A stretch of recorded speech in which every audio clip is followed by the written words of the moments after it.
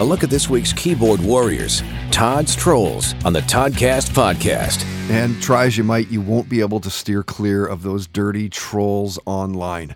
New year, same old chirpy bullshit. No one and nothing is safe. The Handball World Championship started a few days ago in Egypt, and that runs through the end of the month, January 31st. Spend time watching a game that 8-year-olds play in the schoolyard? Yeah, no. Thanks, though. How high do you gotta be to sit and watch handball on TV? Wow.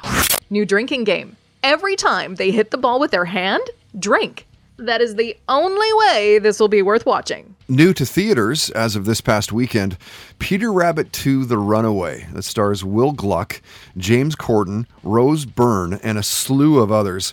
If you've seen the first movie, it was pretty solid, a feel-good family flick. This time, Peter finds himself in a world where his mischief is appreciated.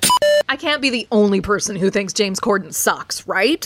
Just watch the trailer. It's proof that not every movie needs a sequel.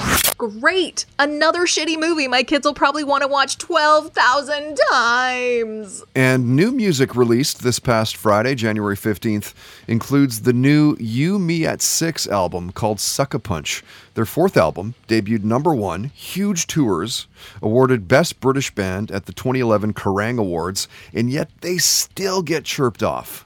You, Me at 6? Wow, slow week for new music releases much. Never heard of them. Gotta be a good reason for that, right?